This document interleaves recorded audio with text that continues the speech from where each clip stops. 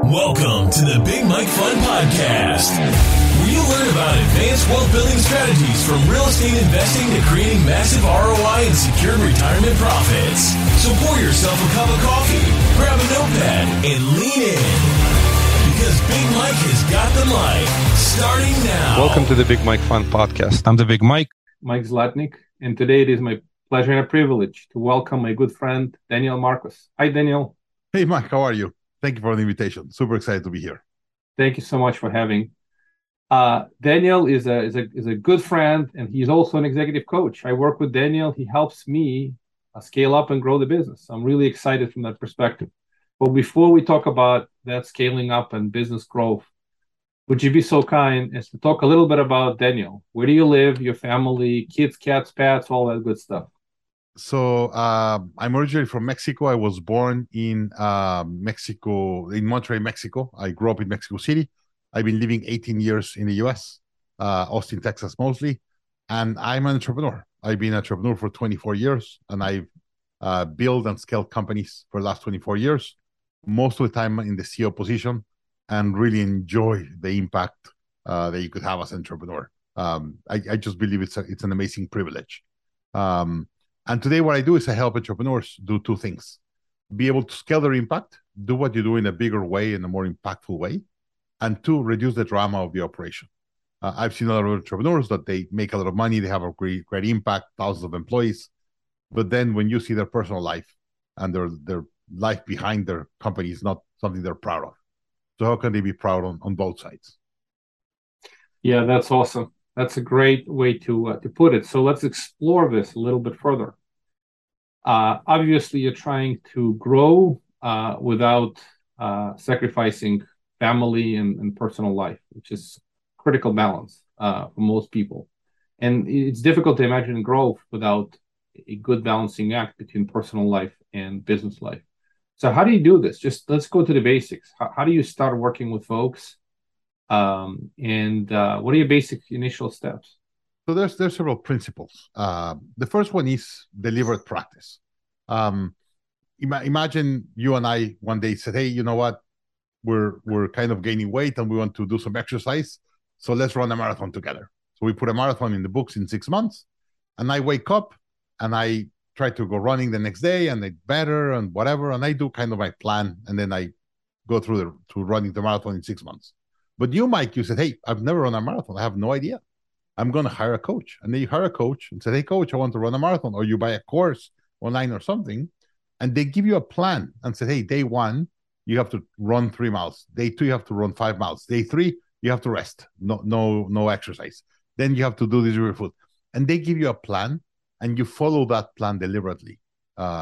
Most likely, you're going to do better than I in the marathon, because you followed a plan or something that works.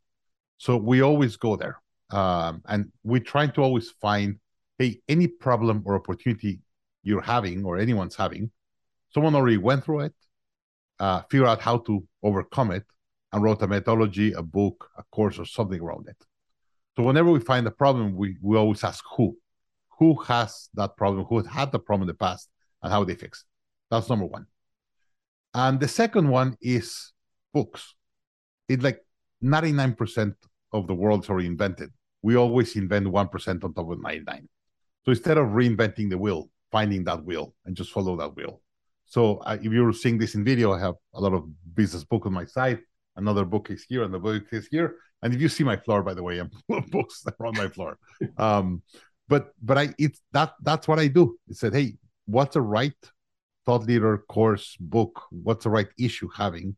And then figure out what's the best path. And then adapt the path and help the entrepreneurs and the CEOs go through the process right. And that usually helps a lot. So deliberate practice and following the right plan. You could do something very deliberate, but if you follow the wrong plan, your response is not going to be great. So find the right plan and then follow a discipline. That's exactly what I do. Yeah, that's great. Even great athletes, the best of the best athletes in the world, they have coaches. This is just justification that everyone needs a coach at every level, wherever they're at. When they're in little league, they get a little league coach. When they get to the minor league, they get minor league coach. And when they get to the major league, they get major league coach. And when they get best of the best and they hit home runs like Aaron Judge, they need a special home run hitting coach. So your service is greatly appreciated from that perspective. And you absolutely, my experience, again, working with you, having you as a coach helps me quite a lot. Every time I have a problem, I can bring it up and we solve it together. And having that person to bounce your ideas off helps quite a bit. Obviously, folks can have boards of directors and a lot of people. One of the biggest challenges with CEOs, there's an expression, it's lonely on top. Having no coach is very difficult. So value of a coach is critical. And you're right, having the right plan and the right coach makes all the difference. So let's go to some problem solving. Can you give us some examples of the problems you help folks solve? I mean, anything that comes to mind, obviously, without disclosing confidential information, some really cool that you've been able to help them with recently. Any one of your clients. So let's, and this is something that happens all the time. So I'll tell you people go to a doctor and say, hey, doctor, I'm sick. And the doctor says, why do you believe you're sick? Well, I have a fever, so I'm sick. My body's reacting to something. Yeah, you're right. That's what the body does, right? Whenever you get sick, you get a fever. But then you tell the doctor, give me the strongest medicine. And the doctor could give you a very strong medicine that could even kill you.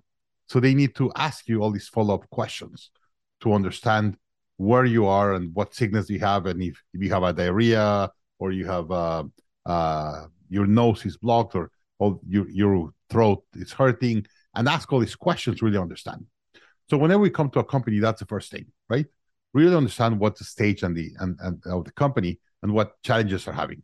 And then we kind of walk through here in the model. Like if you have a baby of 2 years old and a teenager of 18, the attention, the education, the food, everything is different. So we first try to understand where the company's at.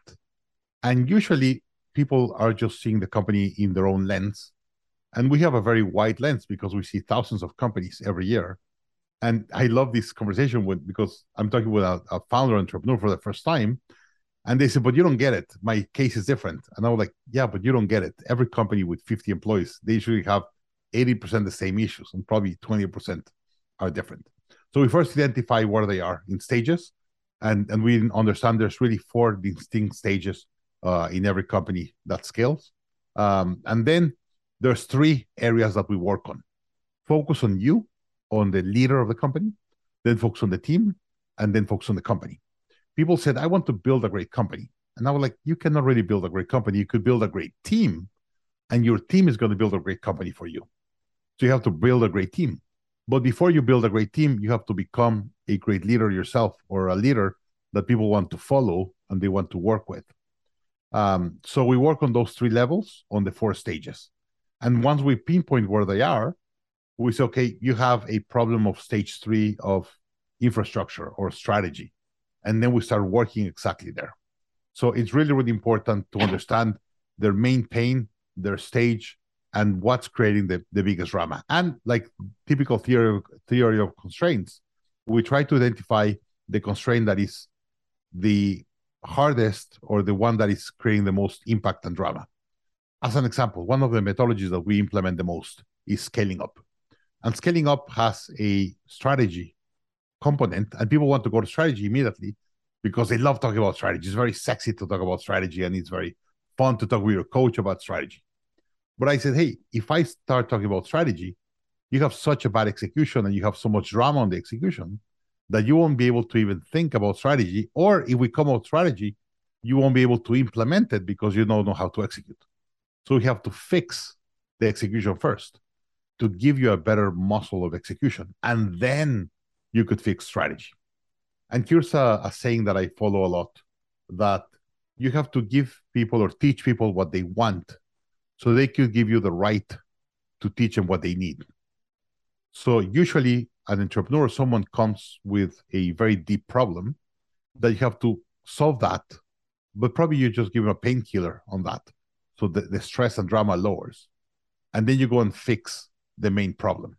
So if you have a fever, we don't give you a Tempra or something just to lower the fever.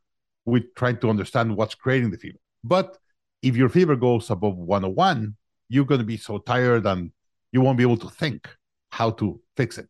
So you have to kind of contain the fever and be able to keep that under control and then go and fix the root inside the company. And by the way, most of the companies, they have a people problem. If you ask me what's our biggest issue, people. If you have the right people, you're going to build an amazing strategy. If you have the right people, you're going to have a great execution. But if you don't have people, nothing's going to happen. So we usually just remove the biggest pain and then start working in the right team, in the right time, the right structure, alignment, priorities, and that will give you openness to everything else. Yeah, this is very powerful. Like in the classic model, you got to make sure that there are the right people in the bus and then the right seats. And this is exactly what you help folks with. And you're absolutely right. When there's a pain point, that's the fever. It's the symptoms. And if you don't treat the symptoms initially, that will cause enough grief that people can't really address the real issue. That's correct. You have to treat the symptoms first and then look at the root cause. So it makes total sense. But you don't eliminate the symptoms. You don't eliminate them. You just have to lower it and control it before you start working on the sickness. That's right. So what are the 4 stages you mentioned of company growth? So I believe stage 1 is a startup, and you should have around 1 to 5 employees. You should be able to confirm your product market fit or the strategy of your business between 1 to 5 employees. And here's what happens. Usually people build a business plan, structure or not structure, but they have a business plan before they build a business. They have to validate all their assumptions in their business plan in stage 1. And like Mike Tyson said, everyone has a plan until they get punched in the mouth. So when they get punched in the mouth on the first stage, we help them really confirm their assumptions and adapt the business model so it's a business model that is scalable. Then you get to stage 2, that is 6 to 15 employees, more or less. And stage 2, you're kind of setting the next stage of pillars of building a scalable company. But here I work a lot with entrepreneurs to help them define if they want to go to a stage 3 and build a scale-up or keep a lifestyle business. I believe the best balance for lack of drama and income and quality of life, it's 10 to 15 employees, 10 to 12. It's great. I've seen a lot of entrepreneurs, 10 to 12 employees. They make $1 million, $1.5 million for them, and they could still take 2 months vacation. If you pass the 15 employees, now you have started putting your first layer of management, and that creates a lot of drama in the organization. So I strongly recommend most of the companies stay on stage 2, build a lifestyle business, and they create a business that will give them good cash flow with a good quality of life. And I believe that's stage 2. The problem that people don't understand that they want to go to stage 3, they have a really tough stage 2. And by the time they come to stage 3, they're completely depleted. The stage needs more money, infrastructure, technology, and they're not able to implement, and they go under. We see a lot of companies that they scale prematurely, and then they have a lot of issues. But stage 3, we work on them, and that's the scaling stage, by the way. Once you kind of cross the 15, 20 employees, that's when you start scaling. Now you have a couple of managers or leaders, you redo your strategy, your org chart, and that's when you start scaling. And the biggest problems in a scaling company is infrastructure first. You have to invest a lot in infrastructure. You have to buy technology and SAP and all these kind of things. And then leadership. Now you have to build your first line of defense of leaders. And you have to hire leaders and train them for leadership. And that's very expensive and it takes time. So usually what we call a valley of death of stage 3 is between 20 to 70 employees. And it's a really, really, really tough stage in entrepreneur because you don't have enough managers. You have to invest a lot or invest in people that are bigger than the organization needs today, but you have to overhire them at this stage and you have to pay them more money, and that kind of kills your margins and stuff. And they have to invest a lot in infrastructure. And that we see companies between 70 to 20 to 70 employees that at the same time, they're changing their company infrastructure platform, whatever. They're implementing SAP or NetSuite or all these other RFPs. and they have 4 or 5 implementations, really high implementations, and they don't have enough cash, they don't have enough people, they don't know how to do it, and it's a lot of mess. Once you cross the 70, that's pure scaling. Now you know your business model, you know your selling process, everything, and now it's all about executing and be very, very efficient the way you execute. And then once you cross around 250 employees in most of the companies, you enter the consolidation phase. And the consolidation phase, you have to be a change management, and you kind of start getting innovation. Once you cross the 200, 250 employees, people have suffered so much on stage 2 and 3 that they kind of get into a comfort zone. And that's what Salim Ismail believes, that we build a immune system to keep us alive, but that immune system doesn't allow us to invent and be creative anymore. And we get into a consolidation. So we have to help the company get out of this consolidation and then continue to innovate and go to the next level. So that's kind of where we see the stages and the challenges people have in each of the stages. Yeah, that's very insightful. Most entrepreneurs obviously get stuck in a small stage, and if they wind up building good lifestyle business in stage 2, it's probably good enough for most people. But you're absolutely right. The scaling up stage is a very painful stage because of the reasons that you have to, it's money and people, right? It's systems, processes, money and people. Money and people, 100%. And, yeah, it's a journey. It's a fun journey, and thank you for sharing all this. We happen to fall in the stage 2 on our journey, and after this conversation, I'm not really sure if we want to go in stage 3. We're pretty happy in stage 2. It's a fun stage if you build a good lifestyle business and you're enjoying what you're doing. But at the end of the day, we're going to get to that conversation when the time is right. Yeah, when the time is right, you have to find the right mix of people to go into the stage 3. So that's correct. I appreciate that. Now, how do most folks that go from stage 2 to stage 3 finance? I don't know what's been your experience, because it's a big jump, and you're absolutely right. Hiring people, especially in this environment, when the labor market is very, very tight, and finding talent is hard, and you wind up paying a lot for great people. And finding these people and getting them on board and selling them your vision is not easy. So what do most people do? Do they raise capital? Do they grow organically? I'm just curious, how do you look at this? Is it better to get some external investors, raise capital, and be well capitalized, but diluted a little bit, versus so companies usually do 2 things. First is getting some venture capital, if you have kind of a technology company or that, or they get a loan or some growth capital in some way. Sorry for that. Sorry for that.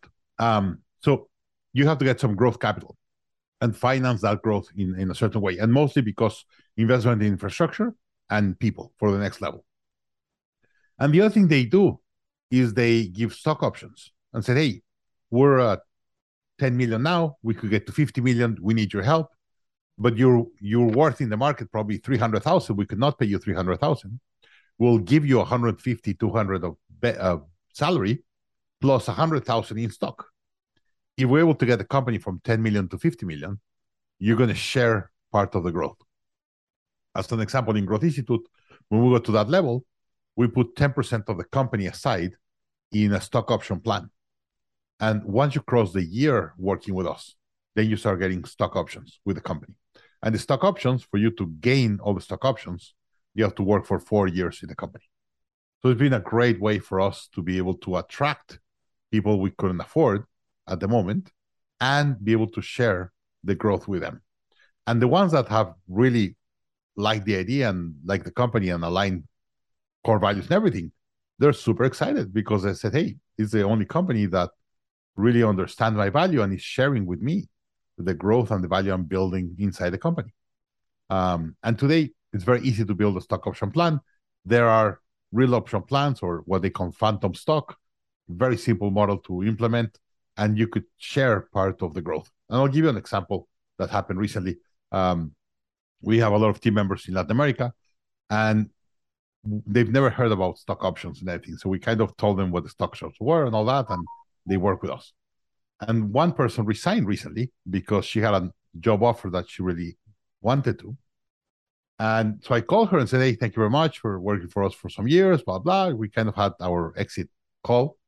And at the end said, hey, you have this amount of stock. I'll be happy to buy it from you at the price of the company today. And she was like, well, no. And I was like, but you don't want to work here anymore. And she was like, yeah, but I would like to keep my savings with you guys. I already gained that company. I'm going to work there because I like the job there. But my money, I want to keep it here. I trust that you guys are going to grow. So I keep my stock. I was like, okay. And she has her stock of the company. And she gets a report every quarter how we're doing. And she's a stockholder. And by the way, she's a huge advocate of us in her own new company and in her new environment. Yeah, there is the good old wisdom. Don't hire employees, don't hire consultants, don't hire brings stakeholders. And the moment somebody's a stakeholder, they act differently, they think differently. That's and I completely subscribe to this theory. Having spent years in the technology world, that's always a great motivator. In the technology world, it's almost you can't get away without it. If you don't offer stock options or something along those lines, most folks just won't come to work for you because everyone in that world is looking for a big payday when the company is successful.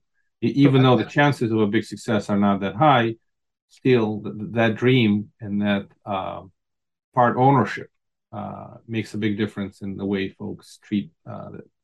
They don't treat the work as work, but they treat it like family. And usually, you're able to attract the most qualified people in the industry because you're executing at that level. The ones that are really worth it, they want to go to companies that really value their work and their impact in the company. Makes sense. So now we're moving into this area that I wanted to kind of chat a little bit with you about. So how do you value companies when you bring new folks on board? You're giving them stock options based on some value of the company. How do you value small private companies? I'm just curious. Is there formal methodology? Are there consultants that do it? There's three ways to value a company. One is by assets and how much are the assets worth, and that was a lot in the past. Today, it's very little used. That's not very used. The most common use in the industry is discounted cash flow or X amount of times your EBITDA, and said, hey, a company in my industry is worth 6 to 8 times EBITDA. So if our EBITDA today is 1 million, the company is worth, let's say, 8 million. If we're able to take EBITDA to 2 million, probably the company is worth 16 million, right? So what companies do is they get some parameters and KPIs aligned to evaluation and say, hey, the company will rebuy stock from you at 6 times EBITDA. And that's kind of the valuation we move forward. But then you have the strategic exit, and that's the ones I like. And I'm helping today a couple of my clients to sell their company, and we just do strategic sales. We don't do financial sales. And by the way, if you understand private equity, that's exactly what they do. They buy you or buy a chunk of your company in a financial transaction like at EBITDA, and then they sell it strategically. And usually they make a lot more money. So let me tell this. I'm going to tell 2 stories just to put this together, and I'll try to be brief. First one is something we call Rembrandts in the attic. Imagine you and I are going to see a house, and I go and walk the house. And I said, great house, I'm going to offer $1 million. And then you walk the house, and you see all the rooms and everything. And then you said, hey, I'm going to go to the attic. I want to see what's up there. And you go to the attic, and you see that there's a Rembrandt in the attic. I'm like, the house as is with all the furniture. They say, yeah, the house as is, you're going to get it. You were like, but that Rembrandt is worth like $5 million.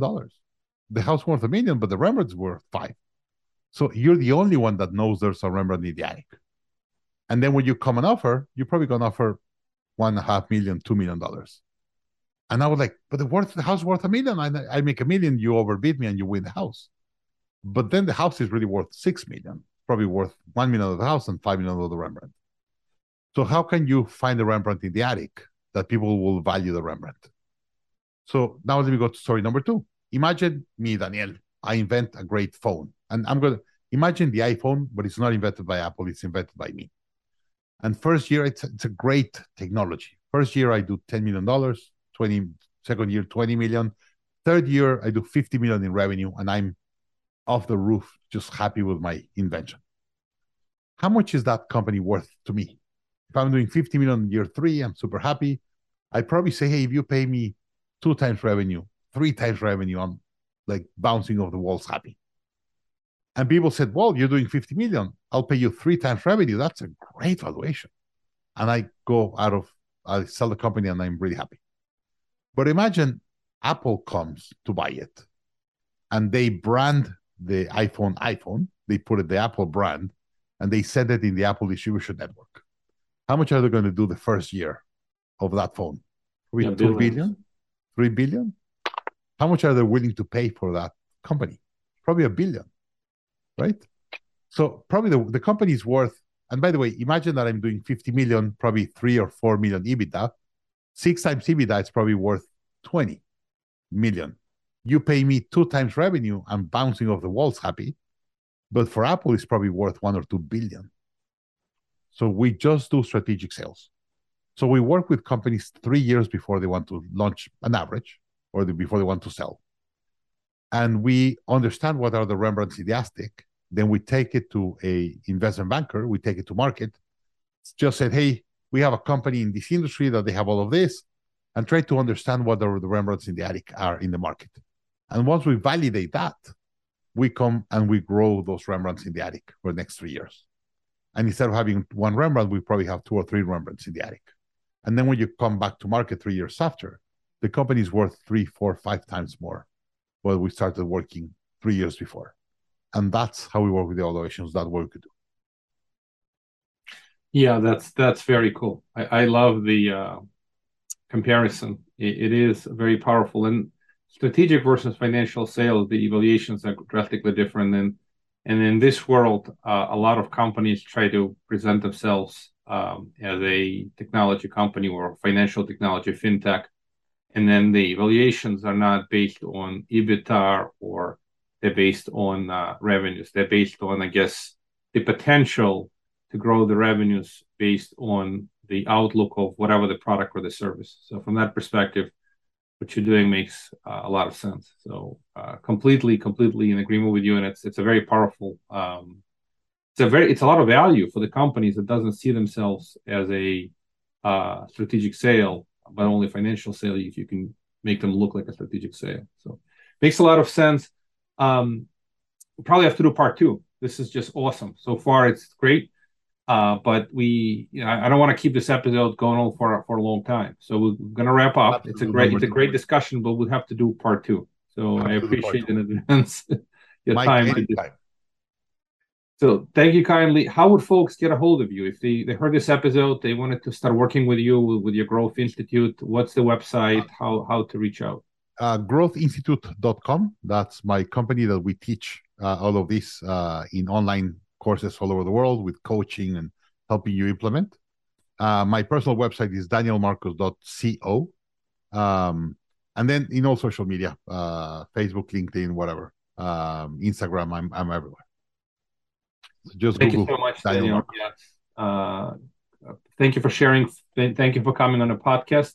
Let's do episode 2. But for now, I like to say this: all good things must come to an end today. So does this episode. Thank you, amigo. Thank you.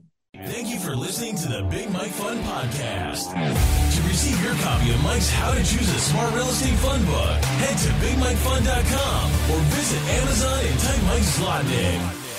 Keep listening and keep investing Big Mike style. See you on the next episode.